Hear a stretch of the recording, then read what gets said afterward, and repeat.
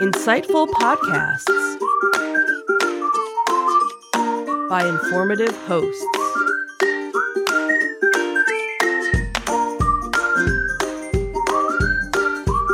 Insights into Things, a podcast network.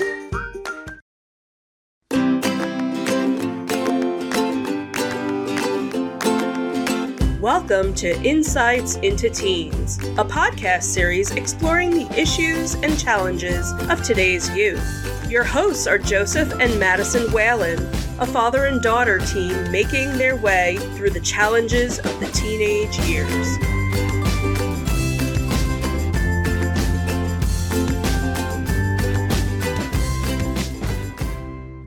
Welcome to Insights into Teens. This is episode 175, Overthinking. I'm your host, Joseph Whalen, and my contemplated and considerate co-host, Madison Whalen. Hi, everyone. How you doing today, Maddie?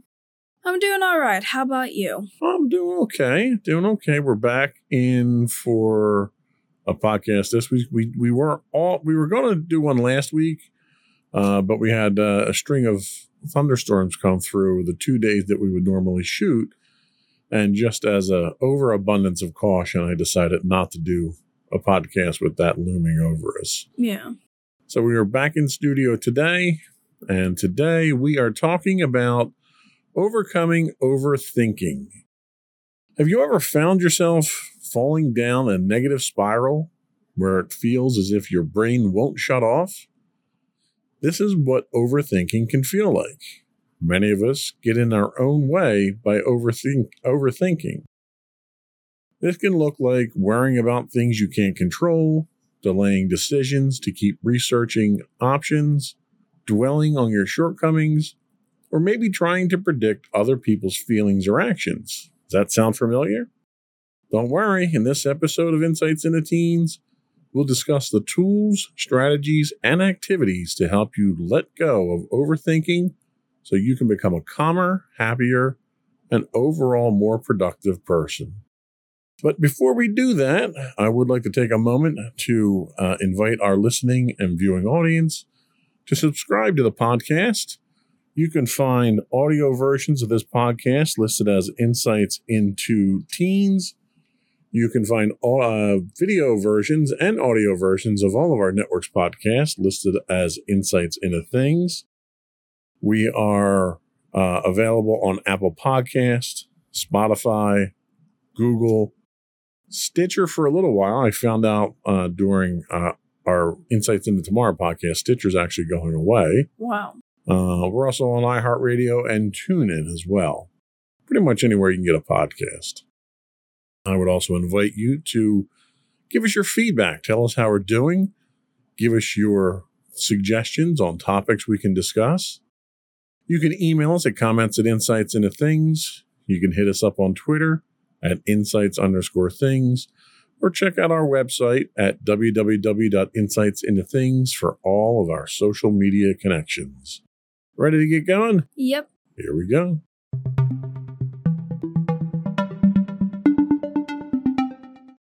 So the first step to overcoming overthinking is to identify the different types of overthinking there are. Overthinking can feel like an overwhelming challenge that's difficult to solve or pin down, and it comes in a few specific forms. Identifying which type of overthinking you're experiencing is crucial because it gives you self-awareness to change your behavior for the better.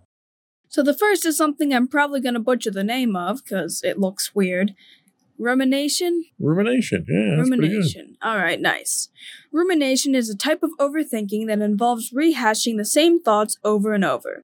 You may replay missteps or mistakes in your head, like beating yourself up for a typo you made on an assignment or worrying about your friend's reaction to a comment you made. A good example of rumination is getting stuck in quote-unquote what-if scenarios. A couple we have listed are, what if I'd gone to the dance, or what if I had reached out to my teacher earlier? Do you ever find yourself ruminating over something? Maybe something's bothering you, or you have a test coming up, or you made a mistake on a test or something like that, and it just sort of churns and churns and churns? Yeah, a lot. Especially when I was in school, and I know I'm probably going to be experiencing it when I go back to school. I tend to focus on, very small mistakes or worrying about a test, when I hear about it. And, it's kind of like the constant anxiety kind of just builds because I continue to be repeating in my head. There are times when I see a mistake and I keep telling myself that I was terrible for making that mistake, and it kind of continues to resonate in my head until I realize that it's okay, I probably shouldn't be worrying about this. Yeah, I find myself doing it from time to time too, especially usually if it's stuff at work where maybe I made a mistake or I realize after a decision's made that it probably wasn't the best decision. And I keep going back over it in my head, trying to figure out how I could have did it better. What could I have done more research? What was it that I did wrong where I can try to correct that in the future? And there's a certain amount of constructive effort that goes into that. One of the things that we talk about all the time is that you learn more from your mistakes than you ever do from your successes.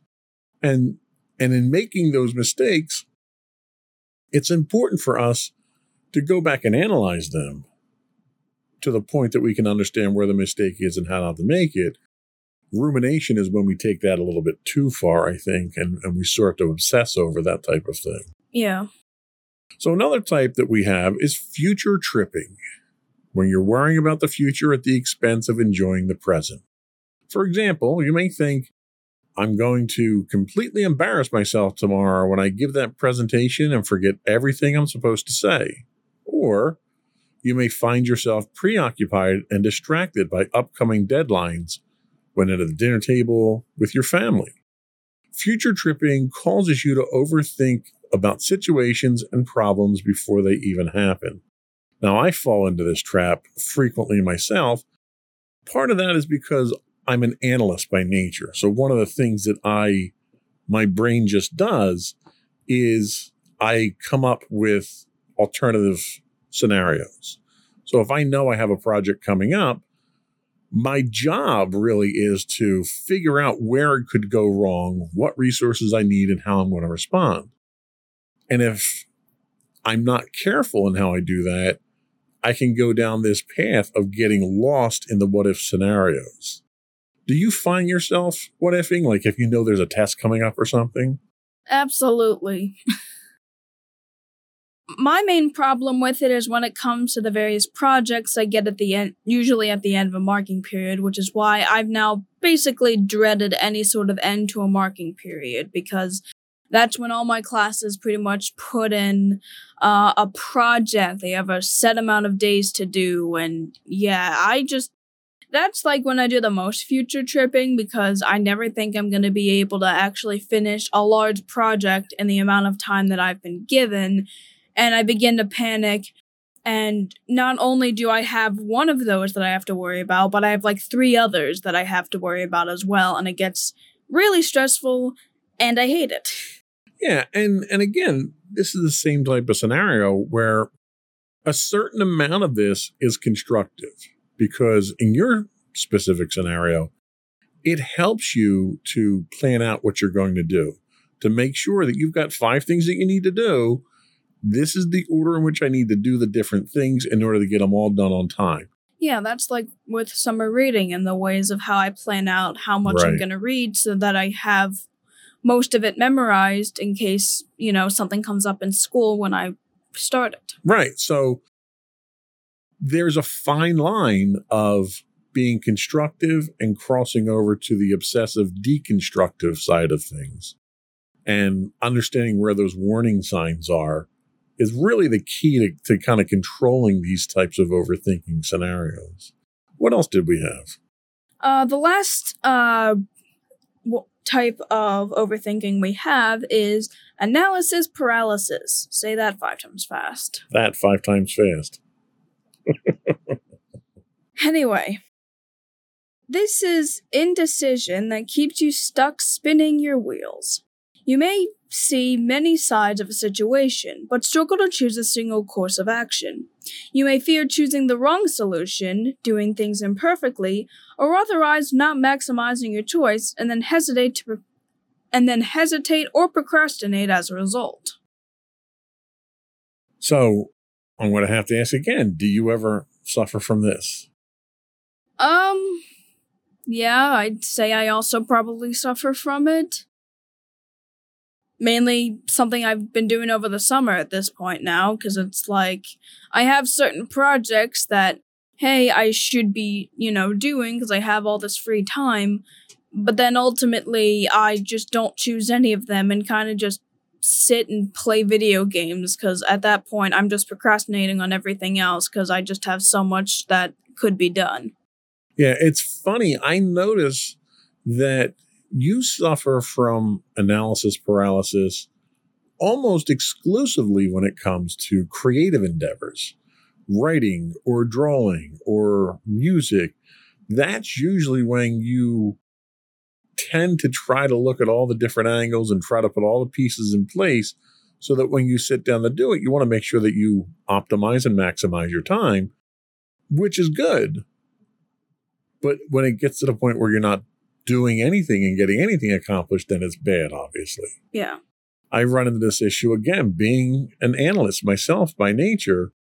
My job oftentimes requires me to go down all these different rabbit holes. And there are times when we're making, one good example is we have to get a new printer contract for a lease printer down at one of our facilities. And one of the internal policies that I have is we need to get at least 3 quotes. We need to get 3 different vendors coming in with an offer of business that we can then look at. And that process alone often can bog down looking at the finer things. I mean, we're down to the point of looking at, what's the cost per print per page? And I've got one guy who comes in at a half penny more than another guy. That's the level that we're looking at it from an analysis standpoint right now. Right now, this particular scenario is deliberate because what I'm trying to do is train my team at this facility how to do a RFP, a request for price analysis and stuff like that. So I would have already normally made the decision already by now, but I'm trying to take them down that path to have them learn how to do it.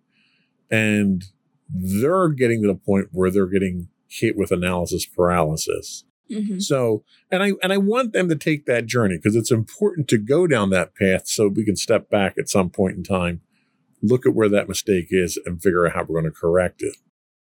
So this one's kind of an intentional one like that, but it happens all the time when you're in business and you're an analyst by nature. So which type of overthinking do you think you fall into most of the 3 we discussed?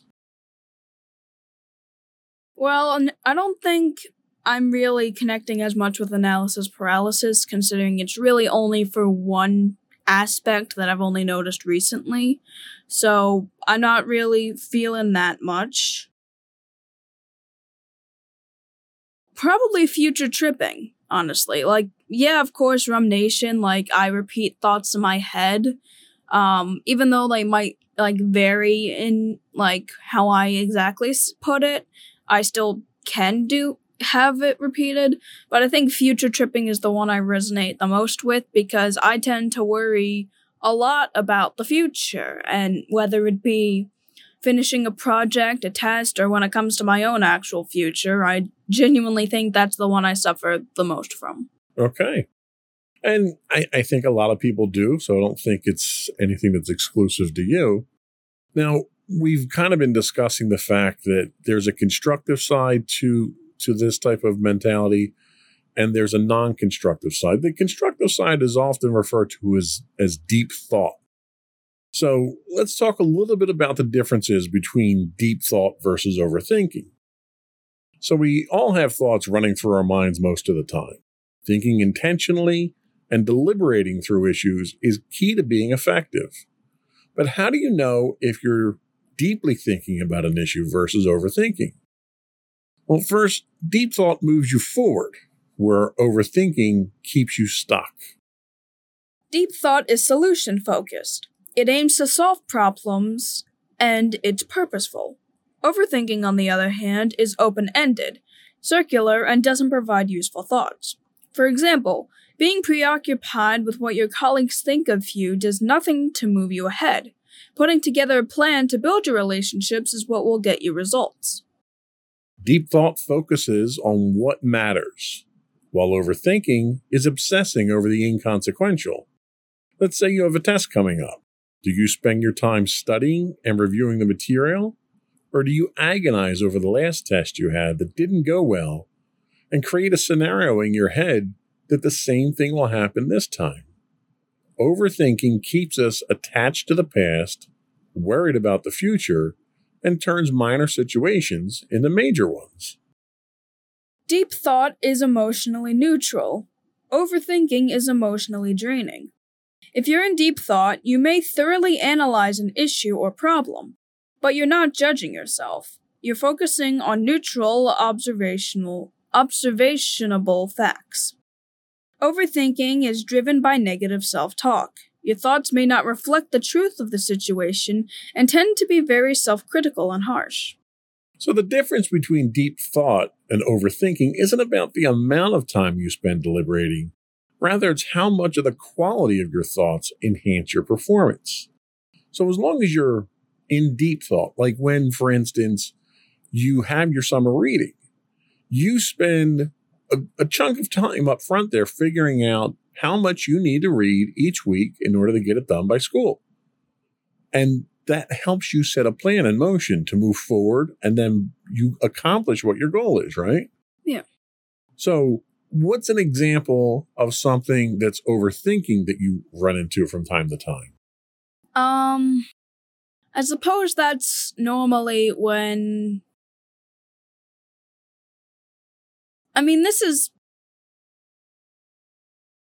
thing is, most of my scenarios of overthinking tend to eventually turn into deep thought, but some examples I can think of currently are when I have those marking period projects, or I would have a quiz or test coming up in my history class.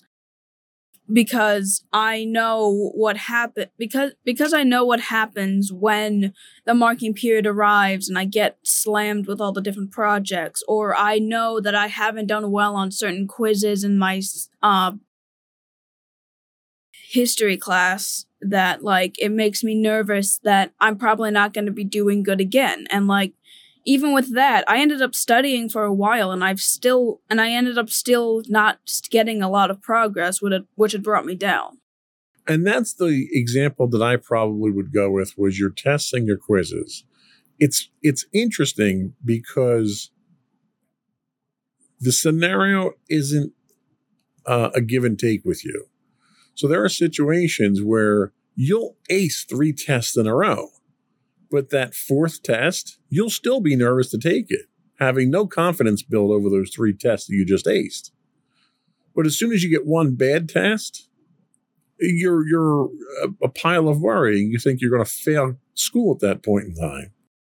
And it's too much of one, not enough of the other, right? So the one thing that I'm always trying to get you to do is have more confidence in yourself because of the achievements that you've acquired. And usually that's one of those things that helps to build your confidence. And, we started at the end of last year having little friendly wagers. You would have a test come up and I would say, what do you think you're going to get on it? And your answer would be, I think I'm going to get a 60. And I said, I'll bet you're going to get an 80 or better on it. And how many of those bets did I lose? Not many. No, not many, because I had confidence in you, because I sat with you, we studied, and I knew that you knew the answers. We would go over study guides. And when we went over study guides, you were answering questions before I even asked them. So I knew that you knew the material. As long as the test was on the material, you were going to ace it. Now, there were a couple of situations where the tests weren't on just the material. That was where you struggled. But anytime that you pay attention in class and you have that material available to study on, you do fine. So what you need to do is not overthink the concerns that you have. It's fine to be concerned, because if you're not concerned, you're going to get indifferent, you're not going to study, and you're going to have a whole different set of problems. So it's good to be concerned, but do it through deep thought, not overthinking is the key here. I think we're going to take our first break. And when we come back, we're going to talk about important steps to overcoming overthinking. We'll be right back.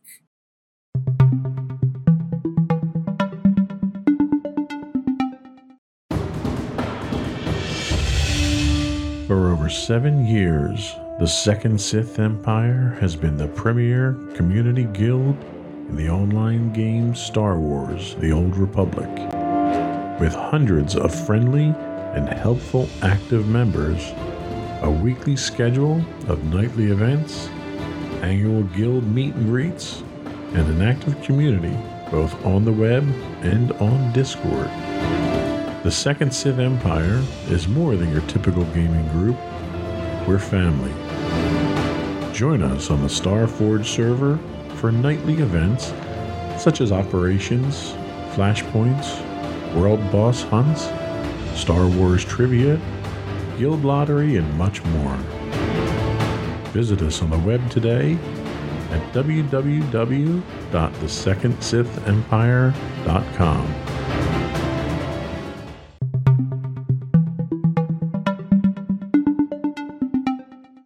Welcome back to Insights into Teens. Today we're talking about overcoming overthinking. And one of the important steps to overcoming overthinking is to practice self-awareness. One of the biggest problems with overthinking is that you often don't realize you're doing it until it's too late. This is where self-awareness comes in, or the ability to pay attention to your thoughts. Monitoring your inner world not only helps you to get to know yourself better, but it also keeps you from falling into unhelpful thought patterns.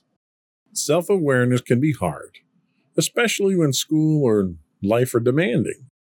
It's easy to be on mental autopilot. I know I am, probably till at least 10 o'clock every morning when I go to work. It's a good thing I have a routine that I can do every day, because until 10 o'clock hits, I'm really not even self-aware at that point. Just going through the motions during the day. The good news is that self-awareness can be cultivated with a little bit of effort and attention. Mindfulness practices prompt you to reflect on your thoughts throughout the day. Meditation is a great option. If that's not your thing, try taking a moment for reflection at natural points during the day, perhaps after lunch or before you pack up for the day.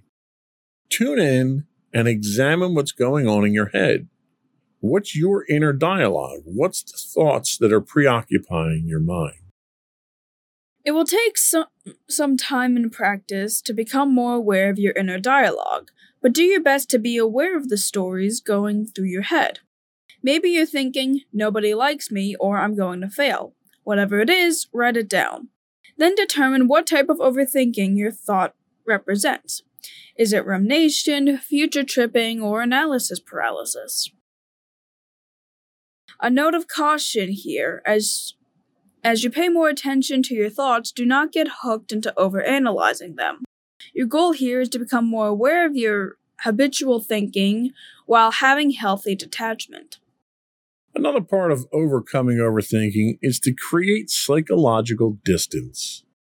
You start the week rearing to go, feeling confident and on top of the world.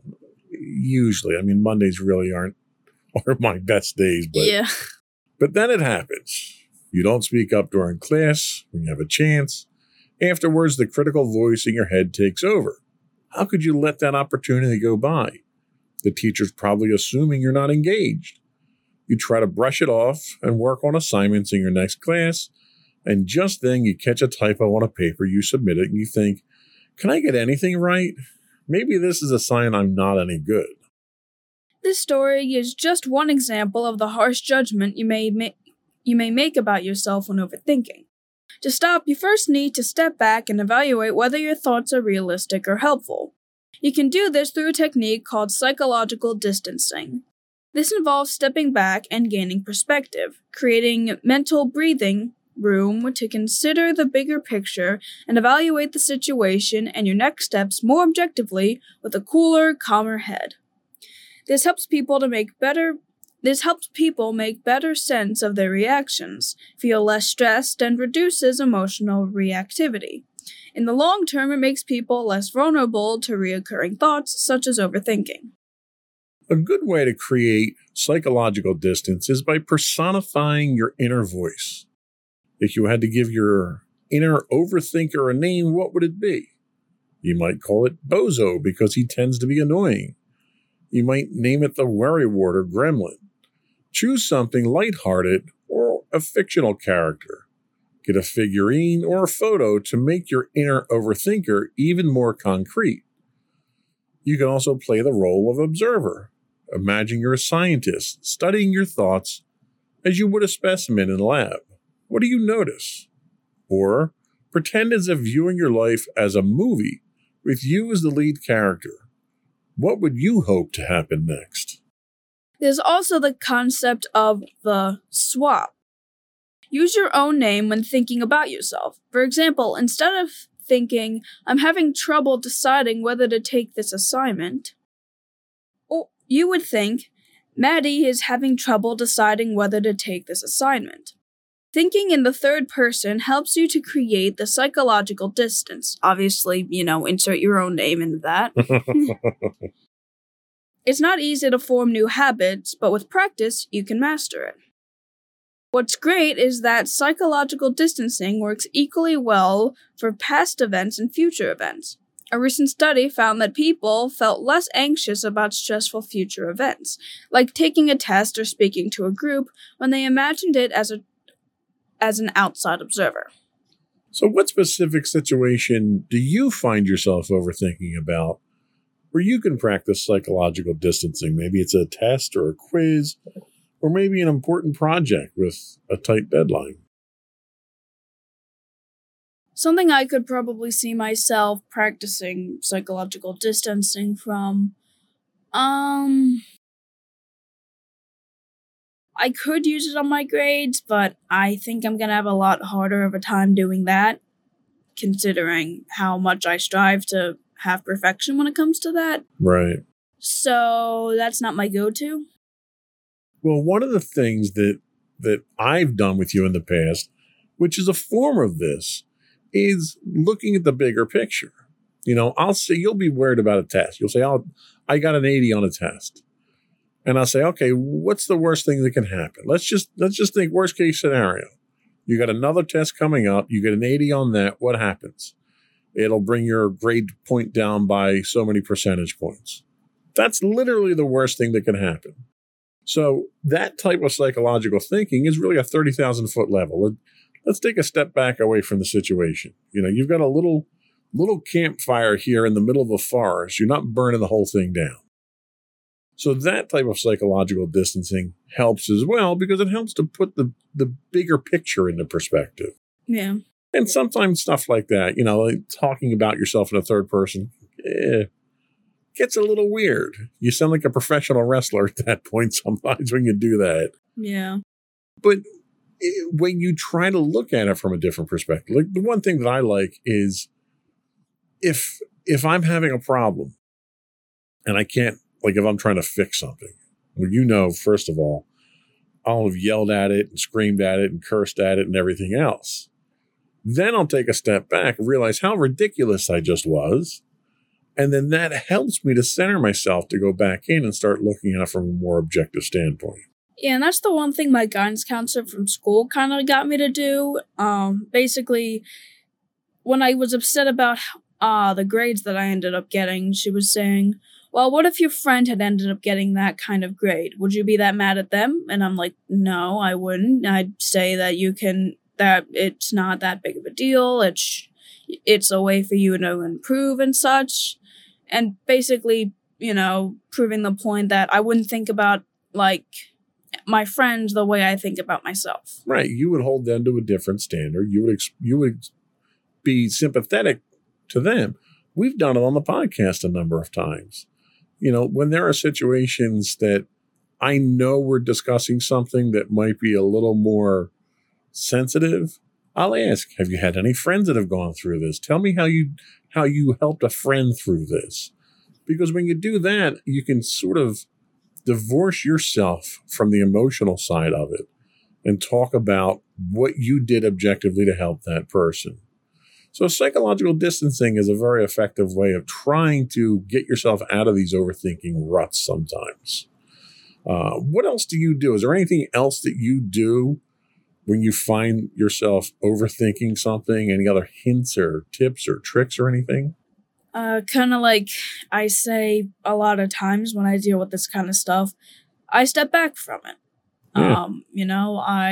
If I am just having a problem with something, the best thing I can do is just not worry about it and take a step back. Yeah, it's one of those things that you need to distance yourself emotionally, physically, if you're working on a project, psychologically, if it's starting to wear you down. You go off, you distract yourself, you do something that you enjoy, and that gives you that distance that you need. After you do that, you'll gain a better perspective on whatever the problem was. And almost every time I wind up solving the problem after I take that little mental break. Yeah. So we're going to take our next break. When we come back, we're going to talk about some more helpful tips for overcoming overthinking. We'll be right back.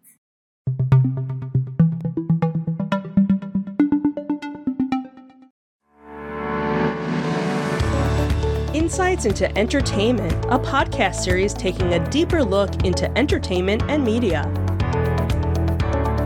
Our husband and wife team of pop culture fanatics are exploring all things from music and movies to television and fandom.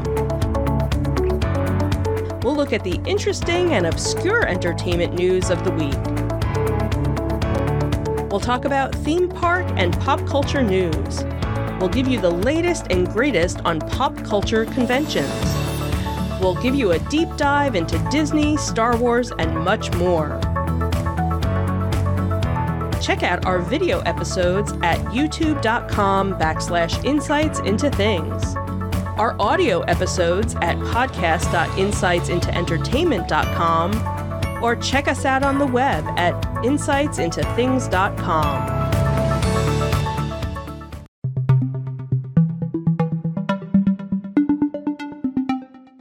Welcome back to Insights into Teens. Today we're talking about overcoming overthinking.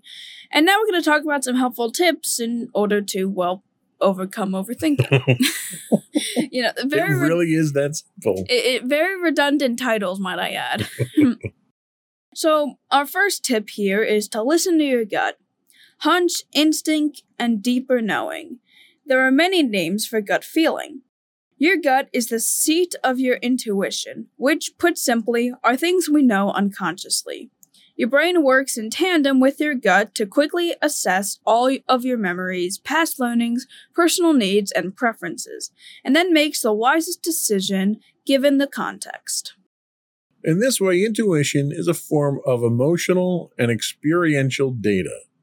Research shows that pairing intuition with analytical thinking helps you make better, faster, more accurate decisions, and gives you more confidence in your choices, more than relying on logic alone.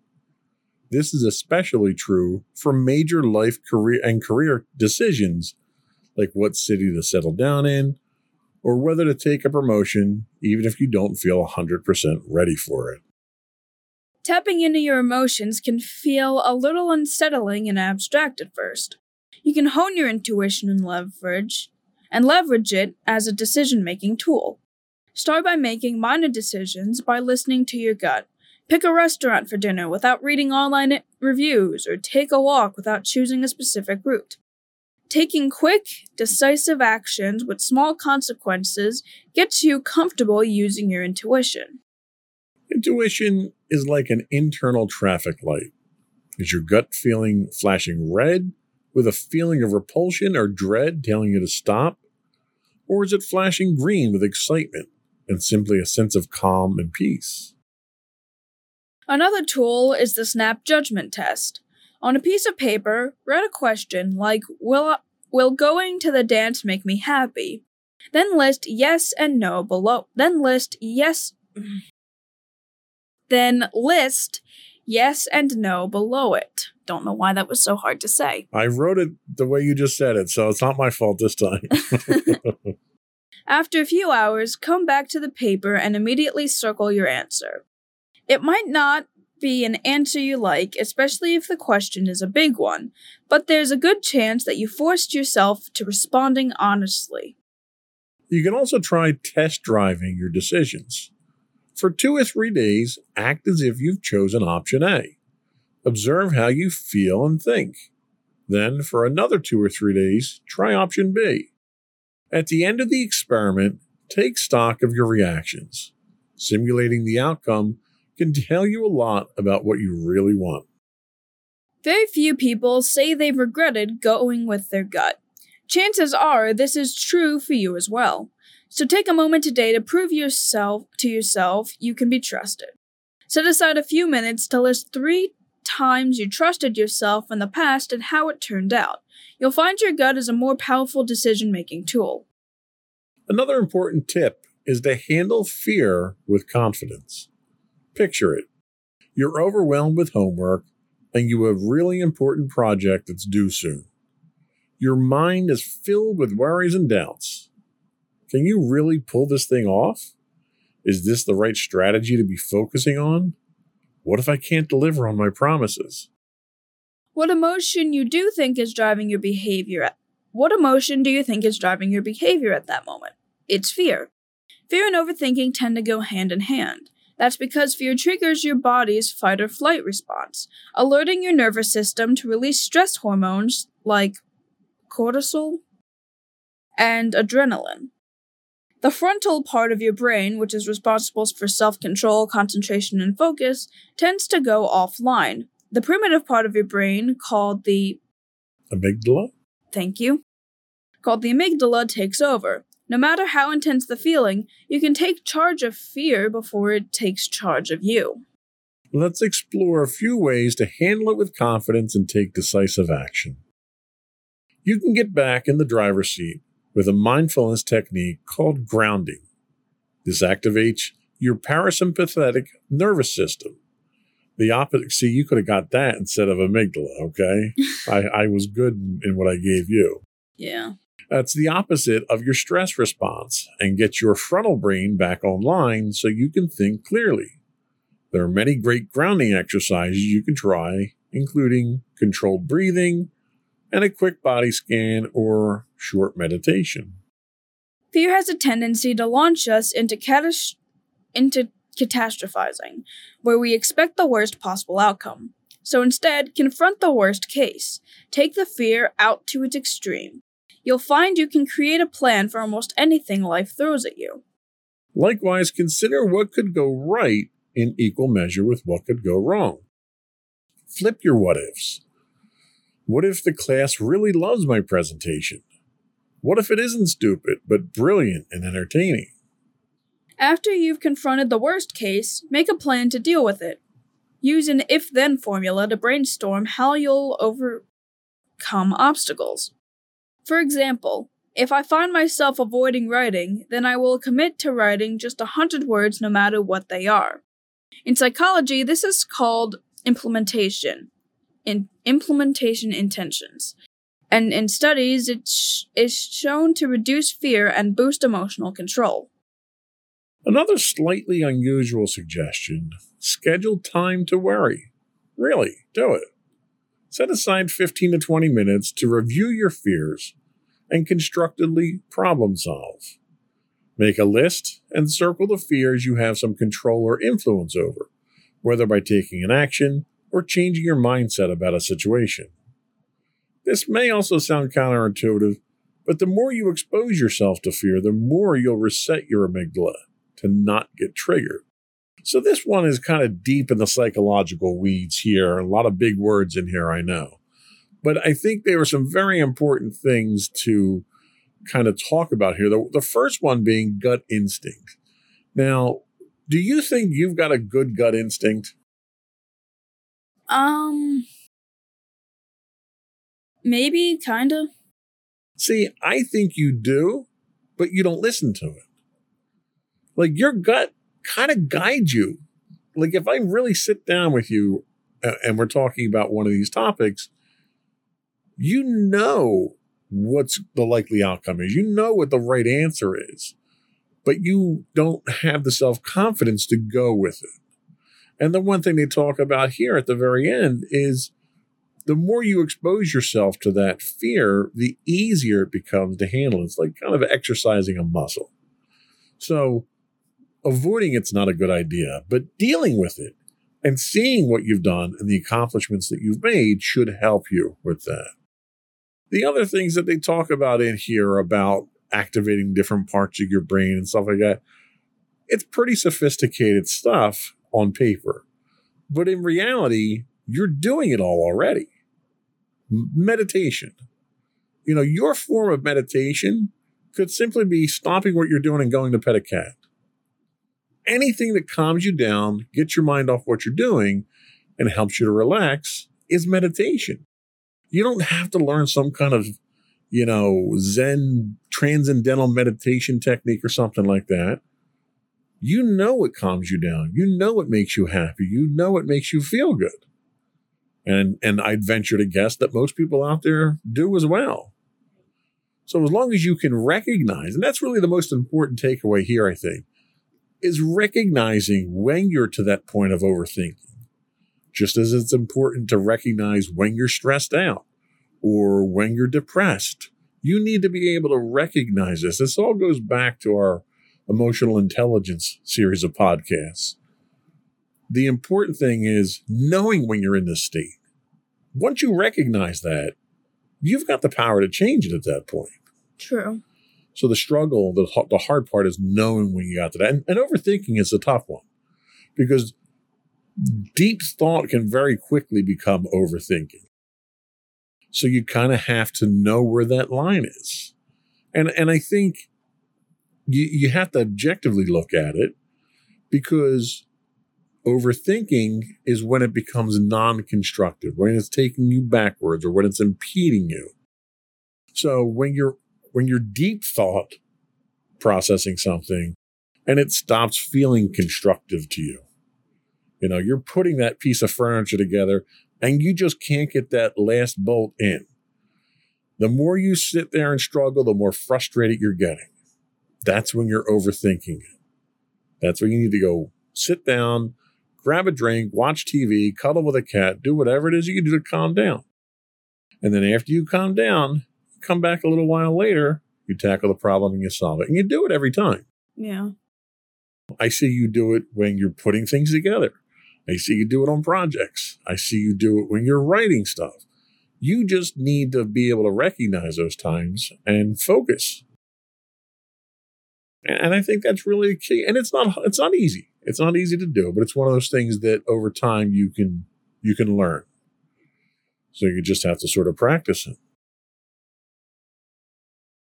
Did you ever hear the word amygdala before? Yes, I have heard the word amygdala before. I've never seen it written down. A lot of people have never heard about it. Where I actually heard about it was a movie called Happy Gilmore. They talk about it a lot in there. It was actually kind of a funny movie. Mm. Not meant for kids, though. Yeah. I think that was all we had. Did you have anything that you wanted to close the show out with? I mean, outside of my closing thoughts. Well, that was kind of what I was getting at. Did you have closing thoughts? Yeah, I always do. Well, because you like to get the last word in. I don't get the last, well, you do, but nobody can hear it because it gets cut out in post. Why? Because it's in the credits. Then don't put the credits so early. We'll be right back, and we're going to get your closing thoughts when we come back. Uh-huh.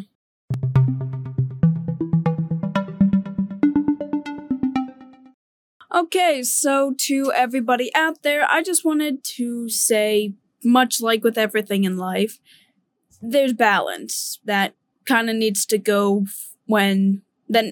needs to exist when thinking, I guess. Overthinking, deep thought, to the point, if you're at the point where you're overthinking something, then you've crossed over to one extreme. And then, of course, being too relaxed is crossing over to another extreme. It's good to be concerned, but it's not good to be concerned in the way that you're going to be over-criticizing yourself and your own abilities. I tend to struggle with that a lot myself, and I know a lot of other people probably feel the same way.